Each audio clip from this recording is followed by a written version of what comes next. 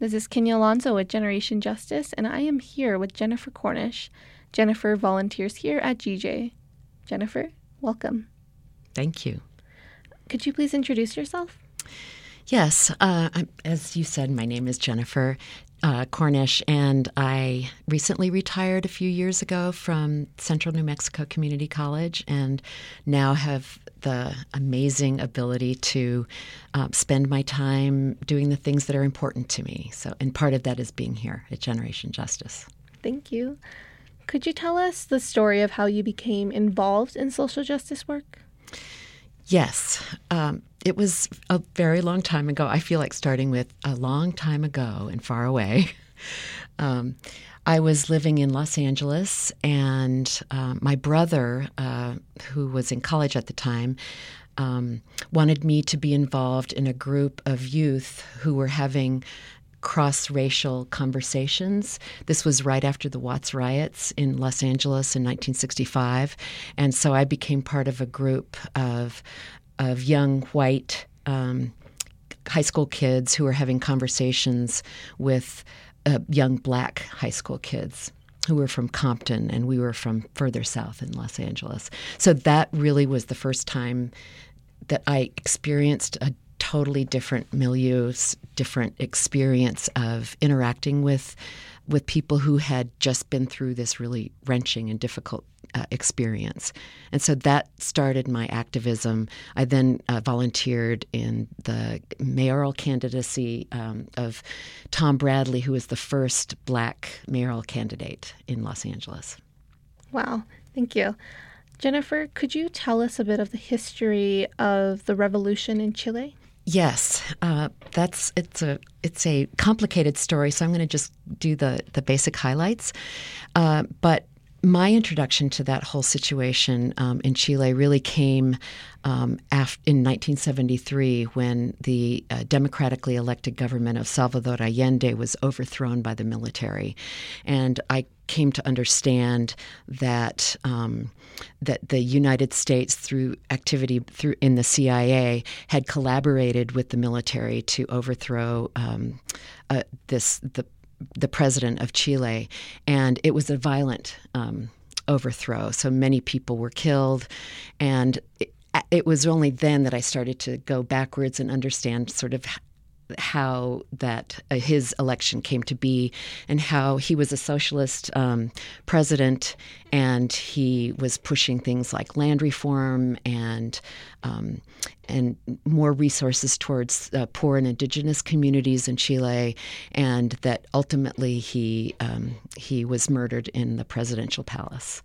So at that point, I decided that I wanted to understand that better. I majored in Latin American studies in college, and although I didn't graduate at that time, I took courses to help me figure it out because I'm a learner. I need to understand. So, and then at that point, I heard that there was a program at UNM, University of New Mexico, that they did this program, a study center in Quito, Ecuador. And so I said, I want to go to Quito so that I can figure out what's happening in Latin America, because this was a time of great a rebellion is really the best word to say, where the upper classes, which had always had control over government and resources, were being met with lower economic communities who were really starting to understand that they could fight for their rights and for better access to resources. So I did. That was in 1975. And so UNM was the way I got to go to Latin America. And there I met my first husband, who was a Chilean refugee living in Ecuador. And then that became my life, was standing in solidarity with the people who were resisting the military dictatorship in Chile. And I was deeply embedded in that that community who was fighting to support those people who were on the ground in Chile doing that work. So that lasted for some years. And then I later on became involved in the Civil War in El Salvador and traveled frequently to El Salvador to do support work for refugees who, due to the war that was going on. Thank you, Jennifer. Now, could you help us understand why the movement in Chile was such a landmark for you and other activists in the U.S.? The exposure to understanding the levels of repression that a state in power can engage in was really fundamental for me. Growing up in the United States, I didn't understand how state actors can act in violent ways to sustain and uphold the current power structures. Here in the United States, it's more invisible to us, but equally real. It's just that we don't see it. We don't see battles on the street, or we don't hear of people being disappeared. So having such a powerful example of what the state is capable of doing to its population was an extremely powerful experience for me. And many of the people that I knew that came from Chile as political refugees to the United States the majority of them had experienced arrest, incarceration, and extreme levels of torture. So their stories were what opened my eyes, I suppose you could say, but also gave me the basis for trying to understand why and how that happens. How does what you experienced relate to what we're currently experiencing in the U.S. today? So I'd like to go to a little anecdote to help, because it helps me understand. About 1991 or so, the Kellogg Foundation sponsored a conversation between the parties that were in conflict in Nicaragua, and I was asked to help translate. And so I attended the event, and it was an event where there were people who had been comandantes on the Sandinista side during the Civil War in Nicaragua. There were also people from the right-wing government, and then there were also people from the private sector. And when I walked into the room and realized that the leadership of the Sandinistas, the representatives who were there, had sat down with the government and private sector people and had these conversations like, "Oh, how are you doing? Last time I saw you was in university. How's your sister? What's going on?" And that the only person who was left out of the conversation was an indigenous guerrilla leader, because he was not of the same class as the other people who were involved in the conflict. And even though there were profound philosophical and interest differences between the Sandinista leadership and the pro-government representatives, there still was this class. They were able to see each other's interests more clearly because they had this common experience. And so the way I see that affects me now is that I really do understand that it is the racial inequities, the economic inequities, which create true deep division between people. And so that sort of has become the lens through which I understand the conflict now. And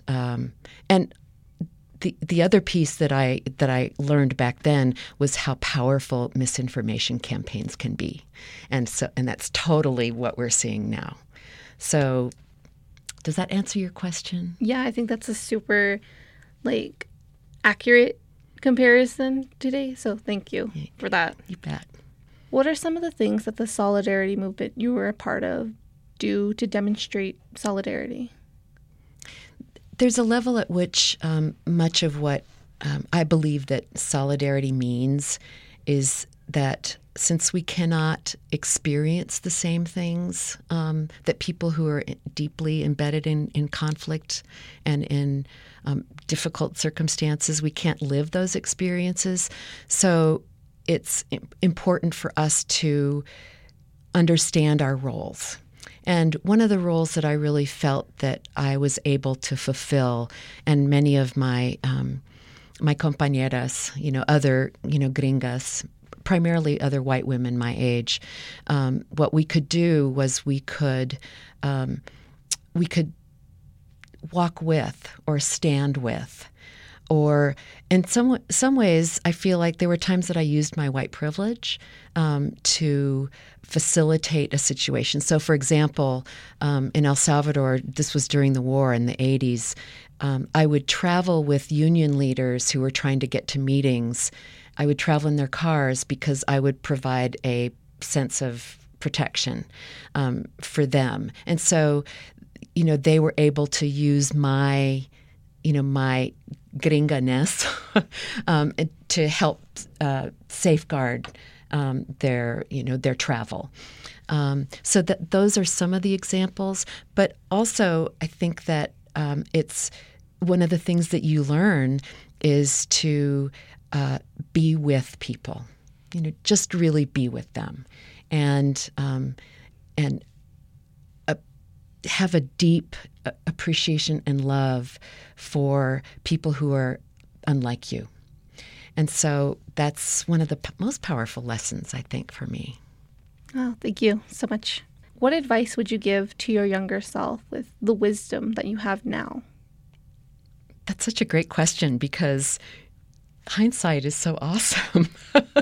But I really do believe that I felt at the time that my my activism and my sense of wanting to be of service in some way, I did believe at the time that it was a lifelong commitment. And I am so glad that I can look back. I mean, I'm not totally done with my life yet, but I'm so much closer that I would tell myself, be patient, hang in there. This is for the long term. Make sure that you're paying attention to the things that are also important besides the solidarity work.